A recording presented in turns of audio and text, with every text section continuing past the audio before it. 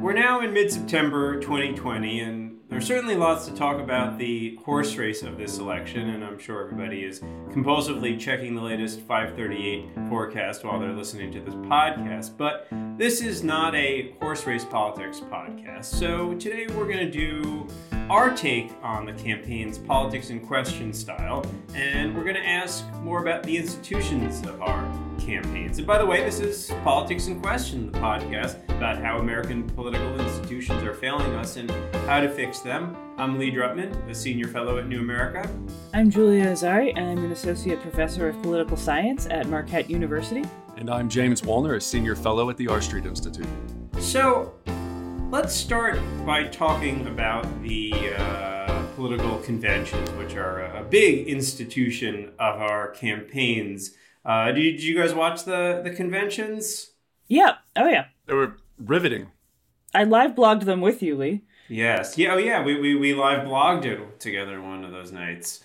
Yeah, I watched a bit of the Democratic convention. I was on vacation for the Republican convention, so I only could bring myself to watch the highlights the next morning as filtered for me through Stephen Colbert. But then I went back and watched some of it later. But let's talk about conventions, which, are sort of these weird institutions that, they feel like just like these long infomercials. But Julia, you've written a bit about the role and purpose of conventions. So let's talk about that. Like, why do we even have these long political conventions, and do they even matter? Yeah, so there's a lot going on in these questions.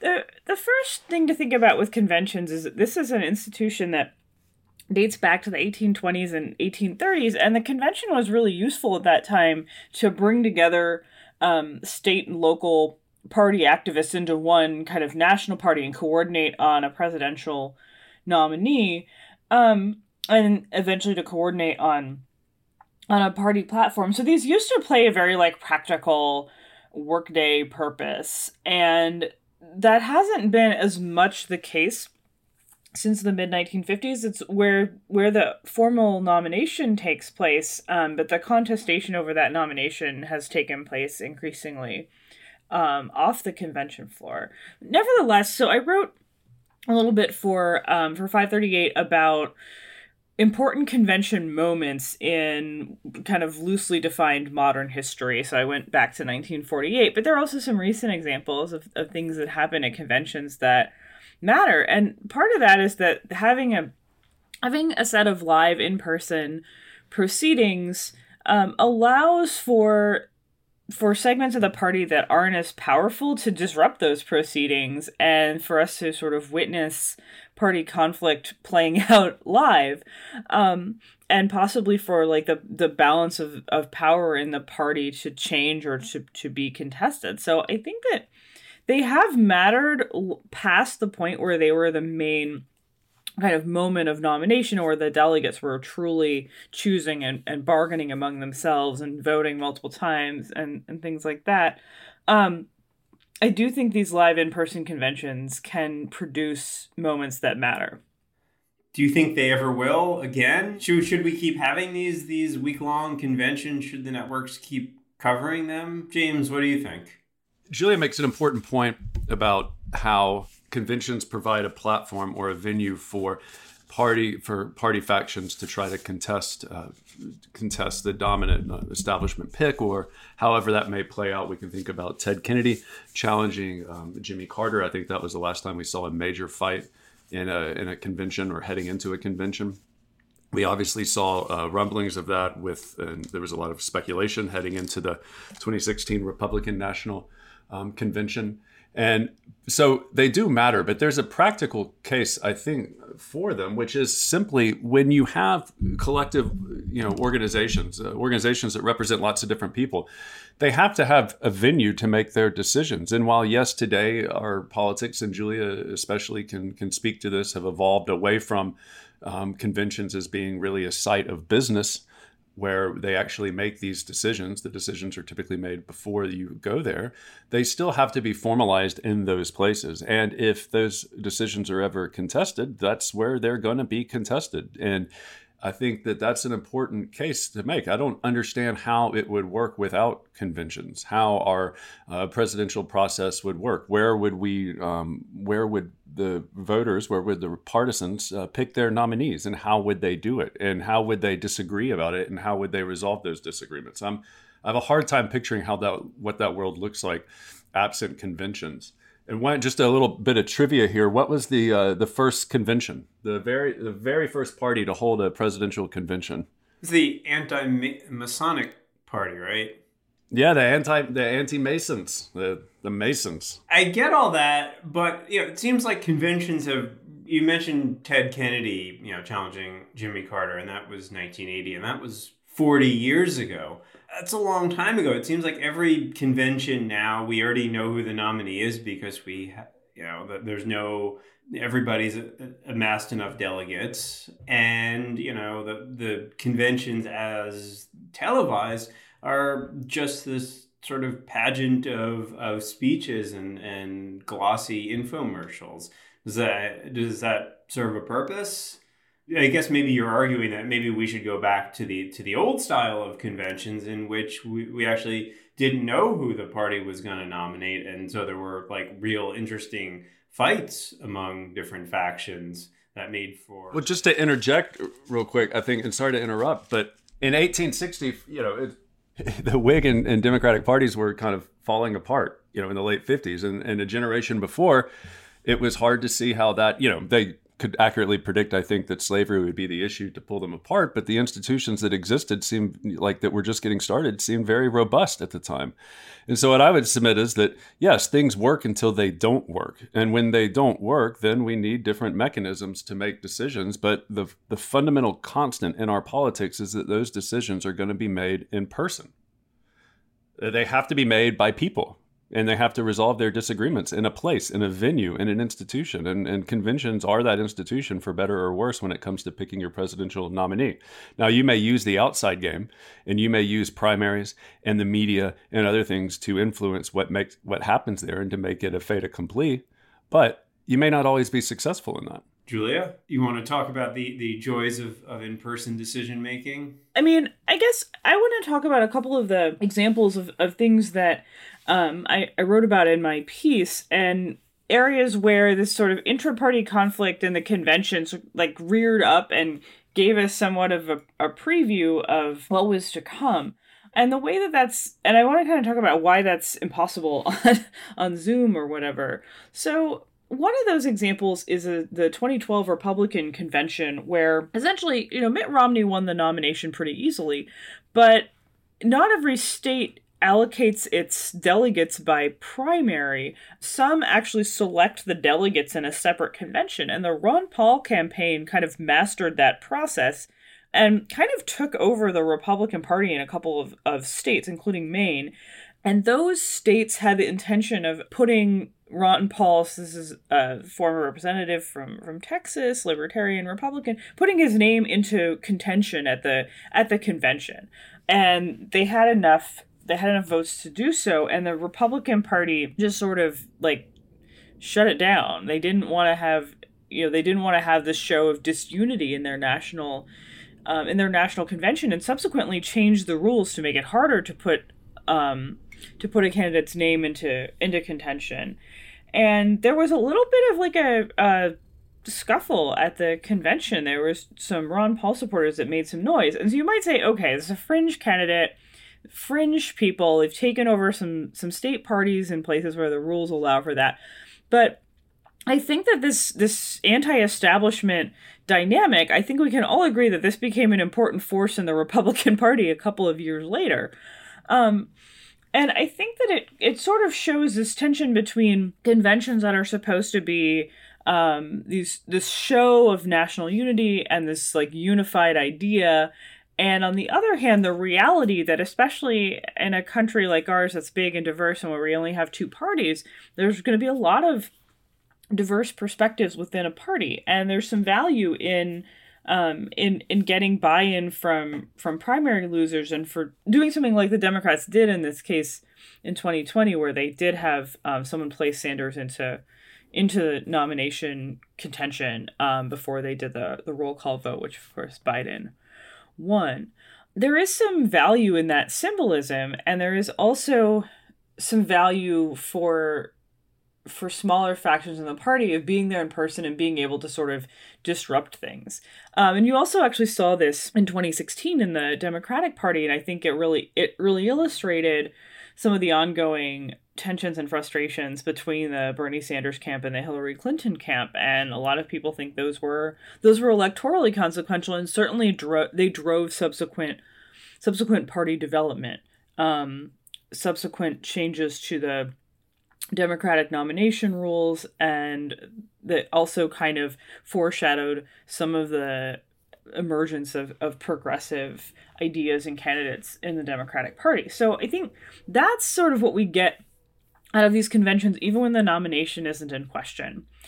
And my sense of this is the more that things become about TV and about projecting a certain kind of image, the more that empowers the dominant faction in the party to kind of draw up the blandest message possible, and to kind of paper over some of these representational disagreements. And ultimately, it does a disservice to parties' role as representative institutions, a role that I think has already been pretty badly damaged.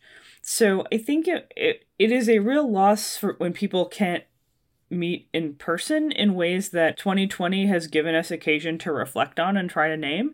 And I think that's part of the story of party conventions, and it's very much a story of the balance of power within parties. Yeah, I think that's right, although I think things have certainly been trending in that direction for a while, in which the dominant faction gets to really control the programming, and it just does feel like this, week-long pageant. I mean, I guess it's useful in the sense that it gives the dominant faction in the party a chance to kind of present its vision for the party.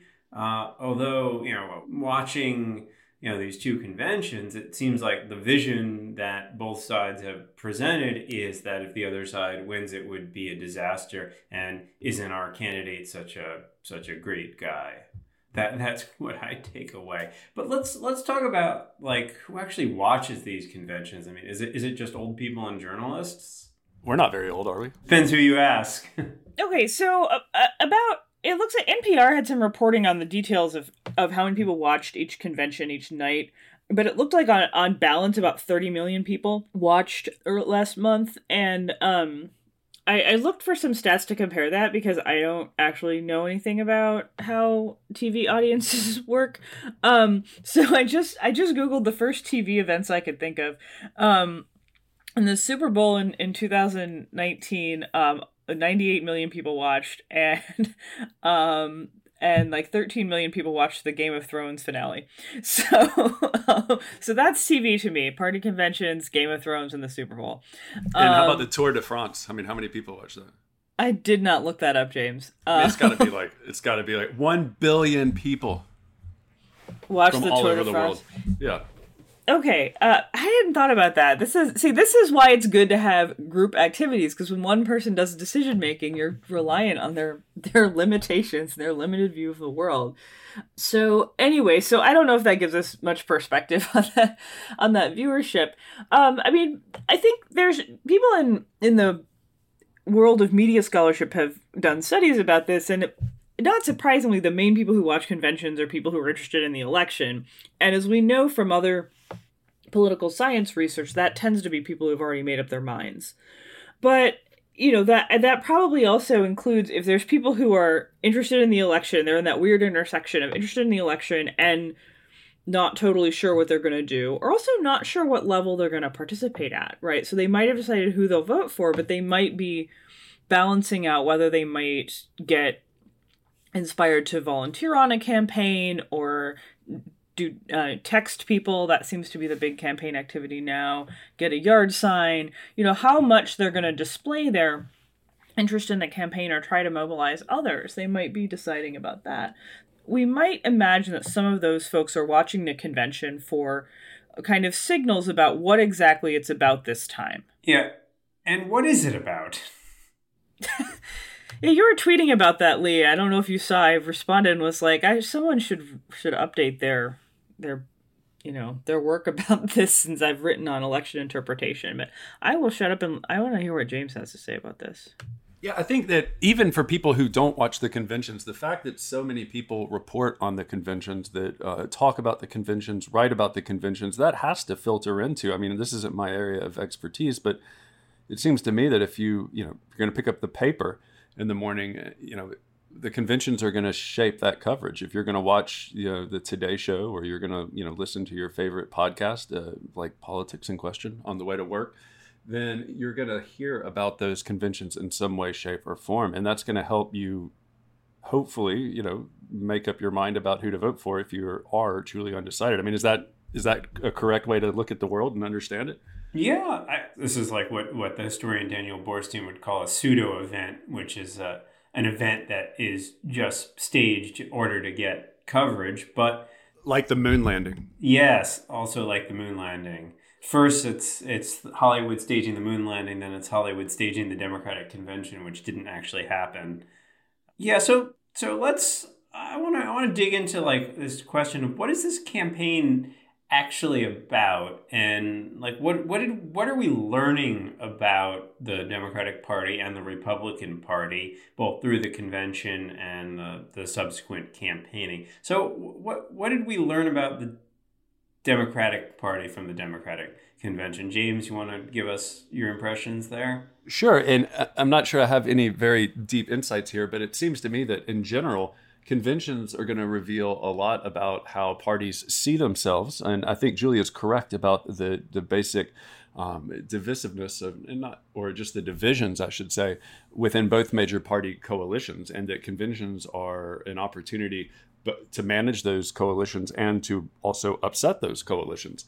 But they also suggest that it reveals how the parties see the electorate, and it reveals how the parties think about what the electorate wants. And so I think with the Democratic Party, the messaging was much different than the Republican Party, because they have a different view of the electorate right now, and they have a different view of what is needed. And they were highlighting, although you saw some of this in the Republican Convention, which we'll get to, highlighted, diversity, racial and ethnic diversity. I think the tone was a little bit kinder and gentler. It was a little bit more empathetic. And so I think that says a lot about, how the Democratic Party both perceives itself, but also more broadly, how it perceives the electorate and what it thinks the electorate wants. Yeah, so I've been struggling with this question about what the election itself is about. And so instead, I'm going to say what I thought about what the conventions were trying to convey, and see if there's something that coherent that comes out of that. And I suspect the answer is no. So I think the Democratic Party is experiencing a kind of public internal set of disagreements that are not like anything that's been seen maybe since the sort of Carter-Kennedy era, as far as the kind of public attention that they've received, and the kind of clear emergence of a left faction. And that's gotten a lot of attention in the 2018 midterms, and then in the early parts of the primary campaign. And I think that the convention could have gone a lot of different directions with that. And the direction that they went in, I think, was to sort of acknowledge some of those key figures. So we have a speaking slot for Elizabeth Warren, which was like one of the only policy speeches, and obviously a speaking slot for Bernie Sanders. Alexandria Ocasio-Cortez, 60 seconds to introduce Sanders' nomination, with a lot of symbolic import, but not a lot of highlighting of her own ideas as a young rising star in the party. I felt like the Democratic Party wanted to acknowledge that faction in a pretty perfunctory way, and then instead pivot to, there were lots and lots of former Republicans featured, and a lot of talk about the election being a referendum on democracy. And so I think that there are two kind of narratives that the party was trying to push there. And one was that this is the party of reasonableness. And this was something I think was going on with the featuring of the former Republicans. There's a lot of talk on politics Twitter about, is who are they trying to reach? Are there really former Republicans who are like watching the DNC and just waiting for John Kasich to tell them what to do, or Susan Molinari? And I think that actually the audience for that is moderate Democrats, maybe older Democrats who are alarmed and turned off by people like AOC and Sanders and Warren. And this was a reassurance to them that this is still the party of reasonableness.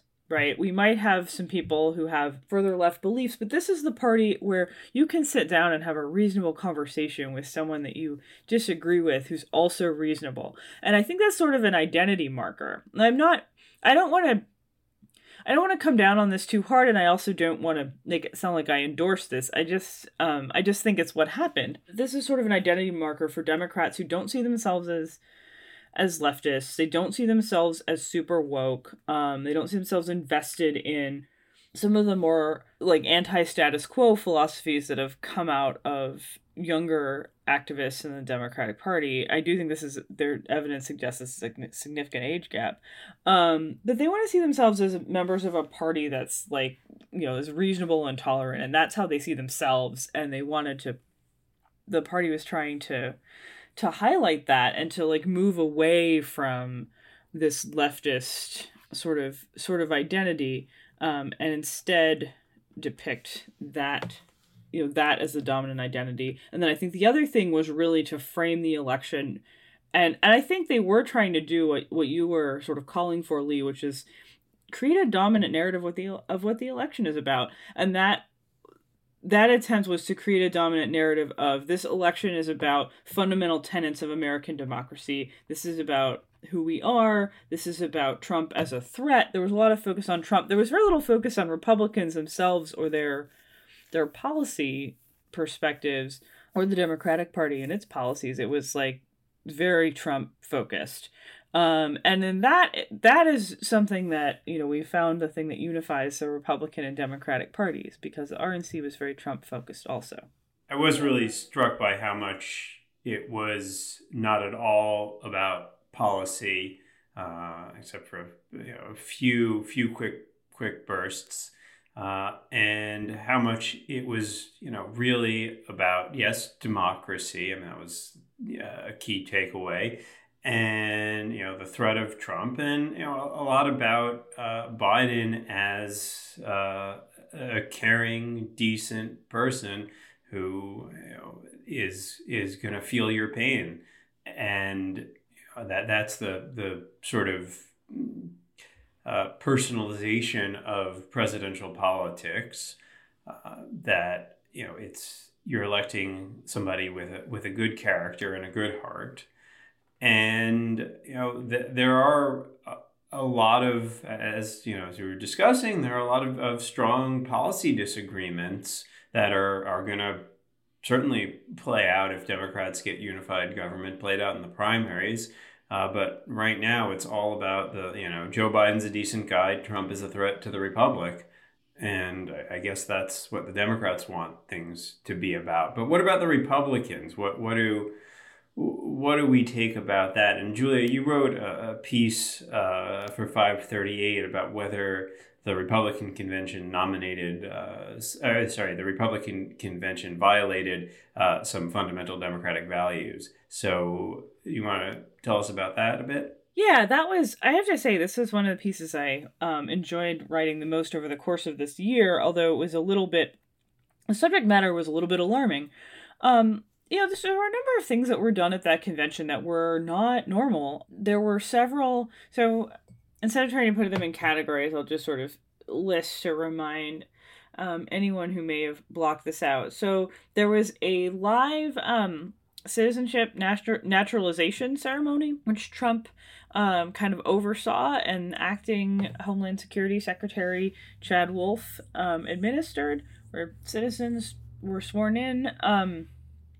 Trump pardoned someone at the convention. There were numerous speeches by Trump's kids, which is so not super unusual, but they got a lot of airtime, and I think kind of different airtime than we typically see families get.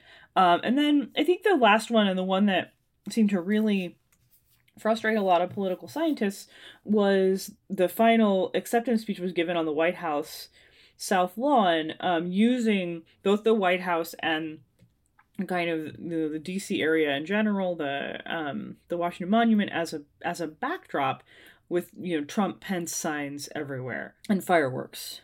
So the piece that I wrote, what I really wanted to do was to take apart what are the values at stake here, right? Why are these things not typically done? And it's not enough to just say, well, they're not done. There was a lot of talk about the Hatch Act, which prohibits federal employees from undertaking political activity. And I did a little deep dive into the origins of the Hatch Act, which are incredibly political, and forged in conflict between FDR and various political opponents, including conservative Democrats. But I think what's important to note about the Hatch Act and about like civil service rules in general about political activity and civil servants is that these have a dual purpose. They're supposed to protect elections from abuse of power, people who hold power, right? To keep people who hold power from using their positions to gain an advantage, an unfair advantage in the elections. And they're also intended to protect the civil service and the practice of government from being influenced unduly by politics. So that's, those are two really important values. And the third thing that I think got less play, and that I wanted to highlight in my 538 piece, was the way that Trump used the pardon and the naturalization ceremony were very personalistic. So those are not things the president just like are, part of the individual president, right? Those are institutions. Those are powers of the presidency. They're not favors the president does. And with pardons, that's always kind of, it's always kind of on the edge, right? Of course, pardons are political and they're decisions individual presidents make, and there's always controversial pardons. But to highlight this idea that, this is Donald Trump is changing this person's life because he's this wonderful, empathetic leader, and so he's using this power in this way, or Donald Trump is giving these people citizenship, is really to rob the office and the American people of that kind of gravitas that's separate, that comes from the Constitution. It doesn't come from one person. And the presidency and the South Lawn thing, the White House speech, was that too, right? These don't belong to a candidate. They don't belong to a party. They don't belong to a president. They belong to the Constitution and the people, and they belong to everybody. And that I think is really, really bothersome. And part of the reason we have conventions and we have political symbols is to create this sense of continuity across administrations and across parties and across time. And to try to personalize that is just really, I think, a profound violation of the most important and fundamental values of a constitutional democracy. Or a constitutional republic. It doesn't matter. In fact, the republic crowd should be even more pissed. I'm not sure if I'm pissed. I found it kind of hilarious that a speech about the speech on the White House lawn, which was really geared towards how Trump stands up for your everyday average American, kept cutting to Secretary Mnuchin on the front row and talking about, and Trump's saying, I'm doing this for you. And he's clearly speaking through the cameras and trying to reach people out in the hinterlands. But then the TV, when he says, I'm doing this for you, keeps cutting to Mnuchin, who does not strike me as your everyday average ordinary American in any way, shape, or form, along with a whole host of other people who were in attendance.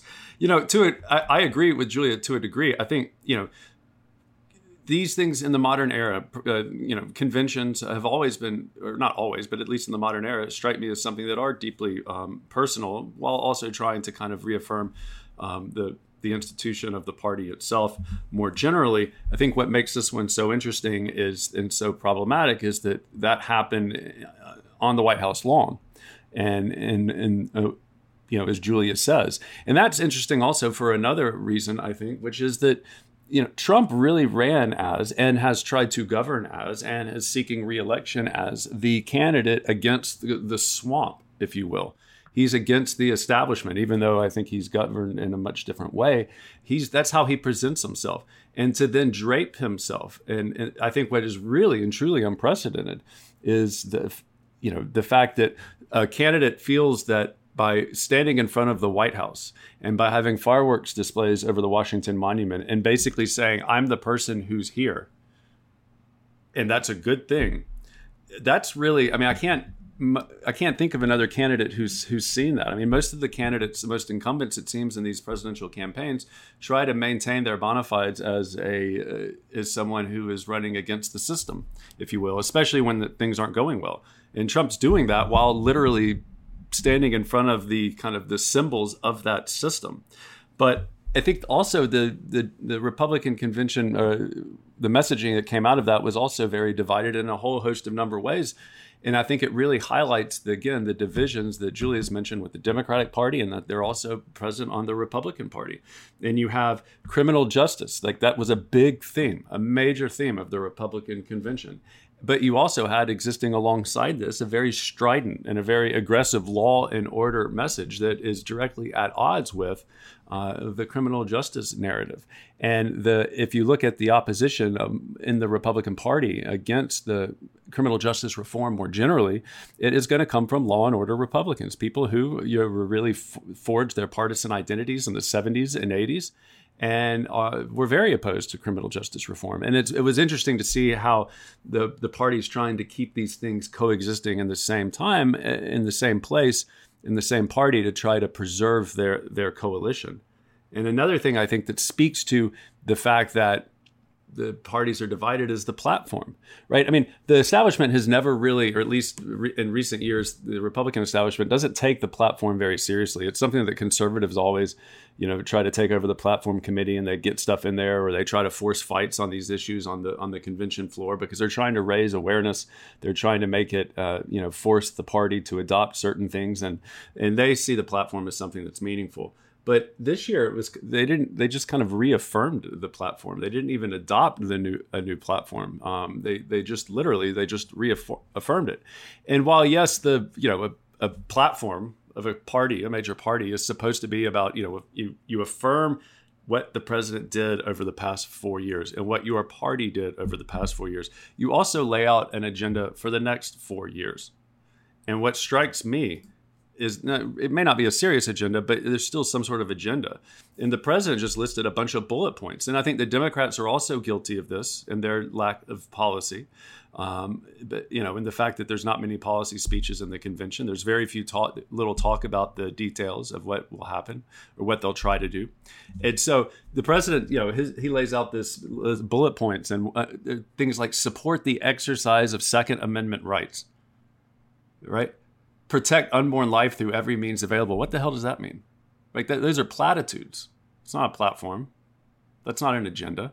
And I think the Democrats are guilty of that too. And I think it really speaks to how both parties no longer take this entire process very seriously, because they're not really there. There's no concept of, we're going to get in and we're going to do these things, or we're going to try to do these things. It's just like, let's say what we can so that we can win. And when we then get into office, we're going to have this vague notion of preventing the republic from falling into the ocean. But the second they get there, they realize, oh, we got to go out and try to win again. So let's continue to embrace political platitudes. And I think that's the real tragedy of our politics today. Yeah, I was also struck by the fact that the Republican Party didn't even bother to have a platform.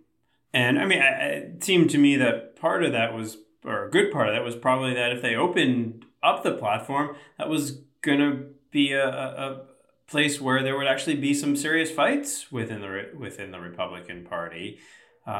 And, in some ways, I've started to wonder if Trump's success is largely because he unites the different factions by just putting all of the focus on the Democrats, and just in his ability to constantly escalate the conflict. He forces people onto one side or the other. And it seemed to me that the line that I will remember most from this campaign is actually Mike Pence's line about this election is whether America remains America, which is a really big thing to say. What does that even mean? Number one. And number two, I'm just curious, and I should probably do my homework before I say this, but I'm not going to because I hope some of our listeners will instead and call me out on it if I'm wrong. But, it seems to me the things that Trump is attacking Biden on, if you compare Biden's voting record in Congress to Mike Pence's on these issues, my guess is they're almost identical. On things like trade and foreign policy and other issues, my guess is Joe Biden and Mike Pence, who's standing up for America and that America's not going to be America if Joe Biden wins, it seems laughable to me. But, that's maybe I'm wrong. I don't know. Can I weigh in on this? Of course. I want to jump in here, having not also looked side by side at those records, but I suspect that you're right that there's some, to the extent that there's going to be overlap between Mike Pence, a very conservative Republican, and Joe Biden, a sort of standard issue, middle of the road Democrat, it's going to be on trade and foreign policy. I think, there's two things going on here. One is that one of the other kind of bizarre moves of the RNC was this pivot toward both the sort of reform of criminal justice and the ending of wars. And I think these are both issues that have sort of recently flipped in the American political consciousness, right? The idea that what's now popular is to talk about criminal justice reform as opposed to being tough on crime, and wars are bad. 90s. What's that? And wars are bad. Right, and wars are bad, which is also sort of contravenes the conventional wisdom of the Cold War and then the 9/11 period. And so they're sort of like trying to capitalize on that. But in fact, both of these things they're pivots from the conventional Republican position. They're pivots from what's still happening in kind of mainstream Republican conversations. But more importantly, for both parties, they're very difficult to pull off. They're very difficult actually to produce. And Obama found that as well about ending wars. So, I thought that was an interesting move. And by interesting, I mean a way of creating political theater that was completely divorced from reality. And I think that that's connected also to the point you make, James, about the parties kind of saying, like, engaging in, to put our Mayhew hats on, engaging in position taking, as opposed to actually doing things. What's interesting about this, and to Lee's point about, America's going to end if, and Lee's not saying that, but that's what Pence said. It's just literally the inverse of what the Democrats are saying, which is America is going to end if the other side wins. But what I find interesting from a Mayhewian perspective is that position taking typically involves some sort of act, right? I mean, it's not always purely just rhetorical. I mean, you act in certain ways that allow you to take positions. And what is happening now, or at the very least, you don't act in ways that are directly at odds with the positions you're taking. And it seems that today, the two major parties in terms of the presidential candidates and also what their actions in Congress are directly at odds with that. They take these positions, but then they act in a completely opposite way. And either by not doing anything to advance those positions and trying, or by actually doing the exact opposite of those positions. I am struck by I think this has been a theme in our conversation, but it really struck me in the conventions is just the total lack of policy. And I have no sense of what is the Democrats' top priority if they take unified control. What would the top priority of the Trump administration be if they want a second term? I mean, I don't think even Trump knows. I mean, America remain America? What, are we going to change the name? What does that mean? And I think that's the problem of why I have this hard time understanding what this election is actually about. Because it just seems like we're, as James says, we're just talking in these symbolic platitudes. I mean, maybe it really is just about this American identity, and that's not a policy thing, and that's just a sort of cultural identity war, which is incredibly dangerous, and one reason why I think a lot of people are really worried about the outcome. But I don't know. I mean, what is this election about? What is there going to be any mandate conferred on any party that wins here? I mean, are we just in this stalemate? And I'm looking at the polling averages, and a lot has happened since March when this became a two-person race, and the movement in the polling is like basically non-existent. So is anybody changing their mind? Is anybody persuading anybody here? What's going on? I think this is a great point about how little the polling has moved. I want to actually, I want to address this mandates question, since I did write a book about mandates, and, the reassuring news is that mandate claiming and the construction of a mandate after an election is only kind of loosely tied to the election itself. And I'm being sarcastic. I don't think that's really good news. But I do think that there may be election narratives that spin out of this and that may or may not kind of take hold that are difficult to predict now. And then will be shaped by the political conditions under which, the next administration, whether it's a continuation of the Trump presidency or whether it's Biden presidency, whether the conditions under which that administration begins.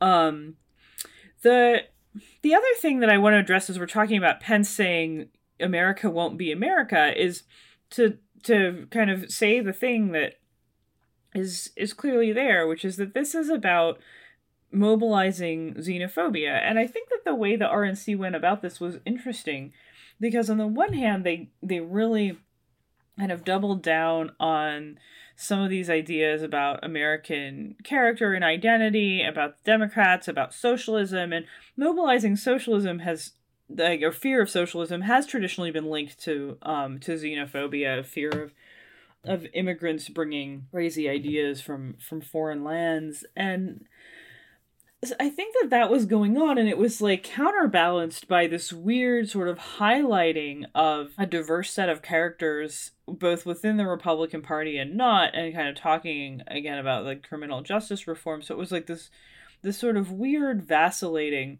between those two positions. Like the party, whoever put together that program was trying to make space for the deeper xenophobic messages and kind of mobilizing grievance and mobilizing white ethnicity. Perhaps the most striking example of this was the McCloskeys, the couple from St. Louis, talking about their quiet neighborhood being interrupted by protesters. So that, that's what I think was going on.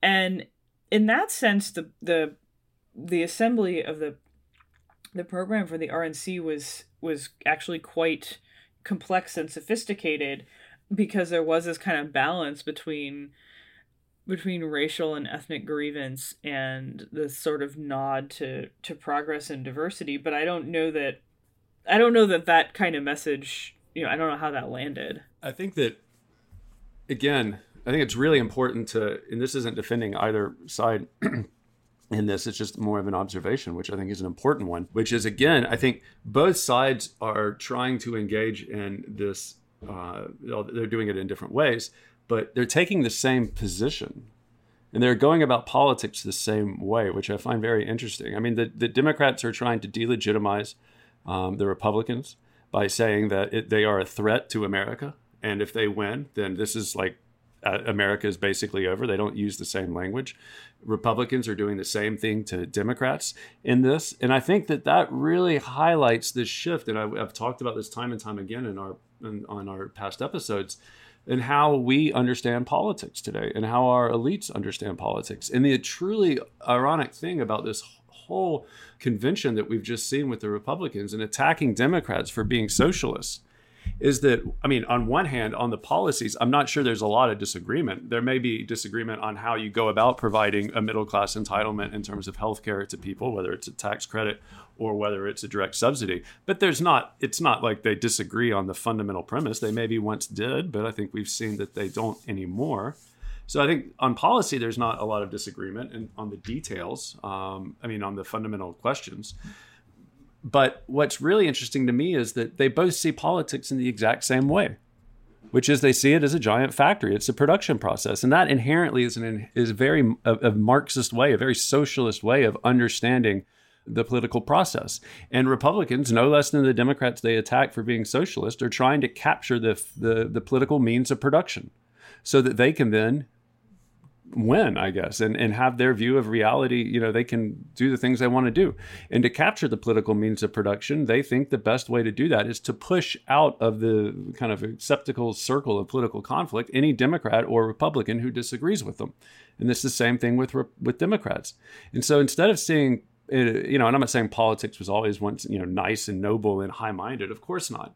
But instead of seeing, our politics is essentially about a form of government, as about something in which an activity in which you participate, and then you may engage in certain arguments and strategies to win that different skirmishes, if you will.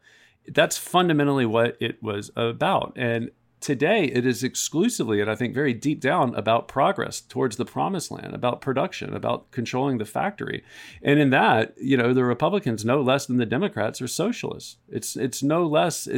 They think about politics in the same way. And I know this sounds crazy, but when I look out at American politics right now, I see nothing but sameness. And that's really scary. Yes, it is scary. And, I certainly agree with you, James, that a lot of our politics has just become about delegitimizing the other side. And, certainly there are important differences between Democrats and Republicans in how they go about this. But, ultimately, we are in this, as I've talked about many times, we're in this real zero-sum binary all-or-nothing fight for the control of government. But over what? This is the funny. What is zero-sum? Yeah, what's zero-sum about this? What policy issues are zero-sum? There is none. The policy issues aren't zero-sum. It's not the policies that are zero-sum. It's the conflict that's zero-sum, right? There can be no room for the other side to have any power. It has to be total power for our side, or else, But they're not using the power for things. That's the tragedy. Is that it's not like, once we win, we can then achieve progress on these issues that the other side is adamantly opposed to. That's not what we see. And so it's kind of like we're doing this all for nothing. Well, but the irony is, the flip side of that is, that the Republicans' argument is we have to maintain power because otherwise the Democrats are going to turn America into this socially woke dystopia where there's no police and, everybody comes and takes your money and gives it to a poor person. Which is also absurd. Yes, it is. And Democrats believe that if we don't win, then, America will no longer be a democracy. It's going to become an authoritarian Trump dictatorship.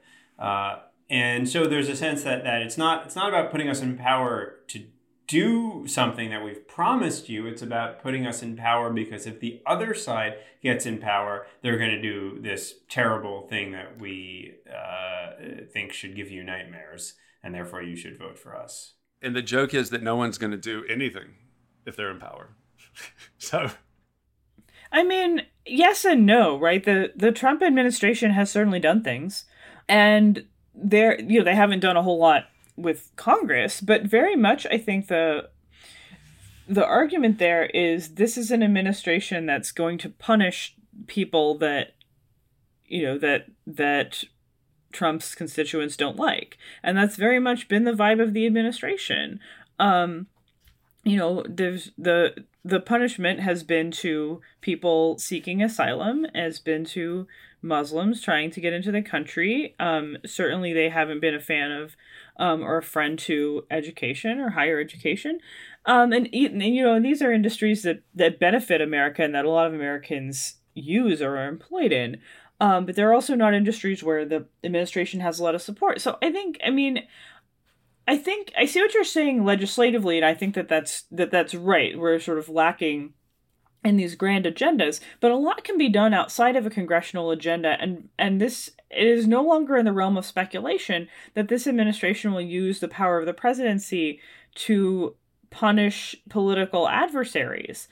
And that's, the Obama administration may have have, done things that weren't great from a policy perspective or that are arguable or that we can disagree with, but it's just politically tougher for Democrats to pull that one off. This is not to say I don't think some Democrats would do that if they could or they thought it would be beneficial. They probably would. But the nature of the Democratic coalition makes that a lot harder. For one thing, I think you have a sort of sense of who is in the Democratic coalition, and Liliana Mason has made this point that the parties are made up of kind of aligned and not aligned identities. And if you're a Republican, it's very likely that other Republicans are the same race and religion as you. If you're a Democrat, it's much less likely. And the Democrats who might be, they're frustrated with Red America, they're frustrated with Republicans, but many of them grew up, for example, in rural Trump areas. So like some of the discourse you hear about like cities that are a mess, the way that Republicans talk about urban areas, it's much harder for Democrats to pull off talking about rural areas that way because many of their core constituents have, emotional and personal ties to those places, even if they don't live there. And, I just think the nature of the coalitions makes this game a little bit different.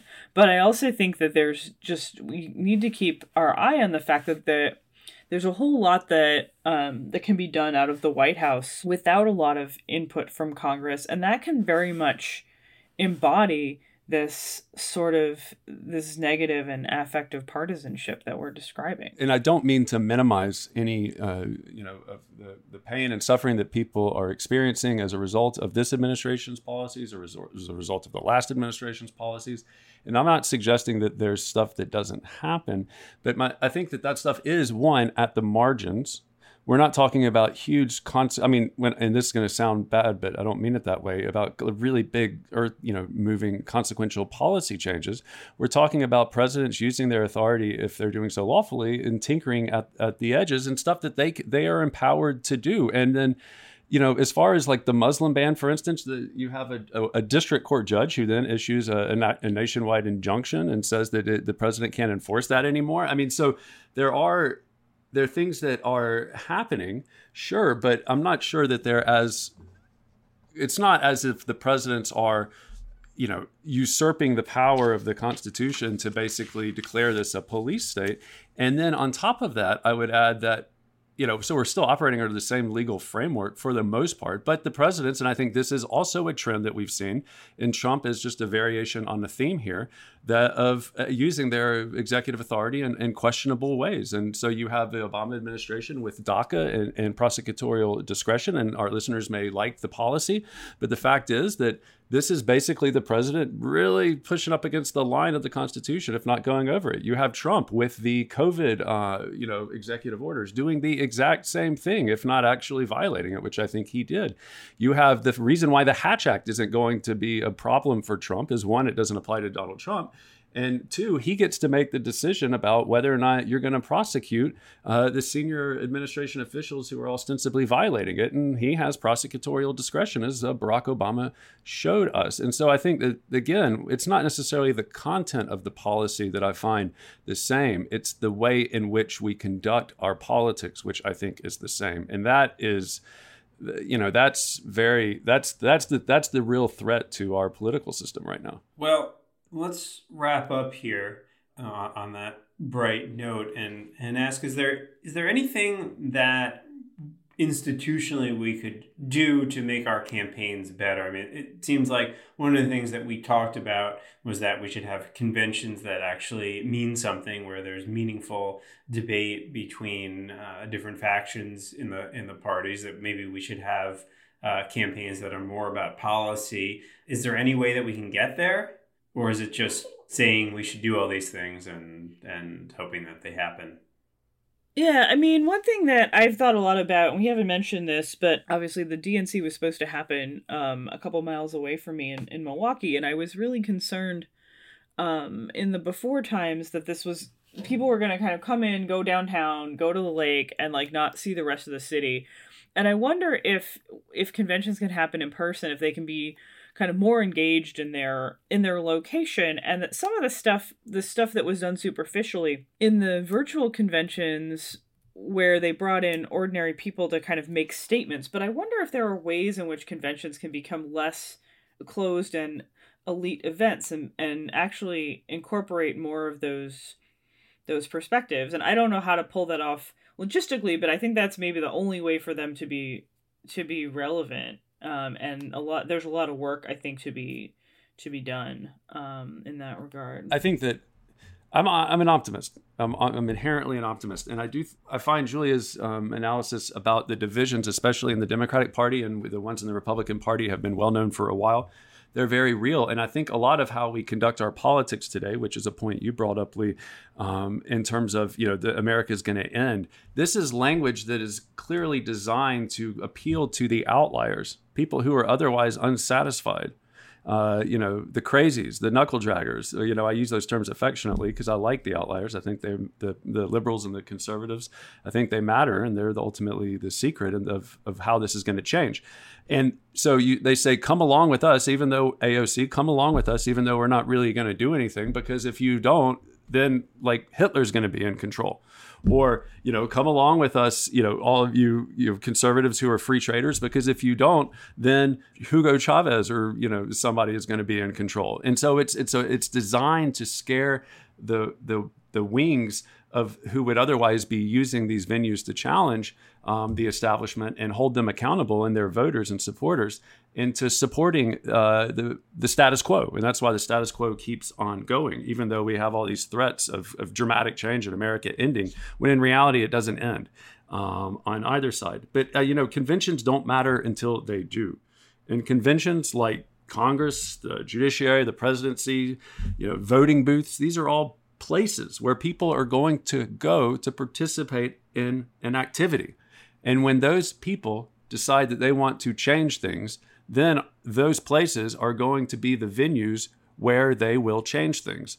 And so right now we are just in a holding pattern until Americans realize that the joke is on them, and that if they want to change things, they need to actually do what liberals and conservatives did in the 1960s and get involved in politics and try to change things. And then that will take them to the voting booth, and it will take them to hold their elected officials accountable, and it will take them to the convention floors to fight what they see as otherwise status quo politicians who are just making a bunch of promises that have no intent on holding them accountable. I think your description of this as a holding pattern is far too benign. When both sides use this language of existential risk, and I mean, as somebody who's always supported Democrats and aligns with the left, I mean, a lot of those criticisms of the Trump administration resonate, very closely with me, and I really do worry about the anti-democratic tendencies of Trump, and particularly a second Trump administration. But I think that this is the doom loop that I keep going on about, which is this escalating rhetoric of demonization on the other side. And as we look ahead to our November election and worry about potential for violence, potential for a result that is seen as illegitimate by half the country, that this strategy is not just sort of empty promises, but it's in many respects incitements to violence. And this is the thing that I really worry about. So on that happy note, this has been another episode of Politics in Question. Thank you for listening to Politics in Question. The show is a joint production of New America and the R Street Institute, and our producers are Elena Soros, Shannon Lynch, and Jason Stewart. Theme music was composed by yours truly.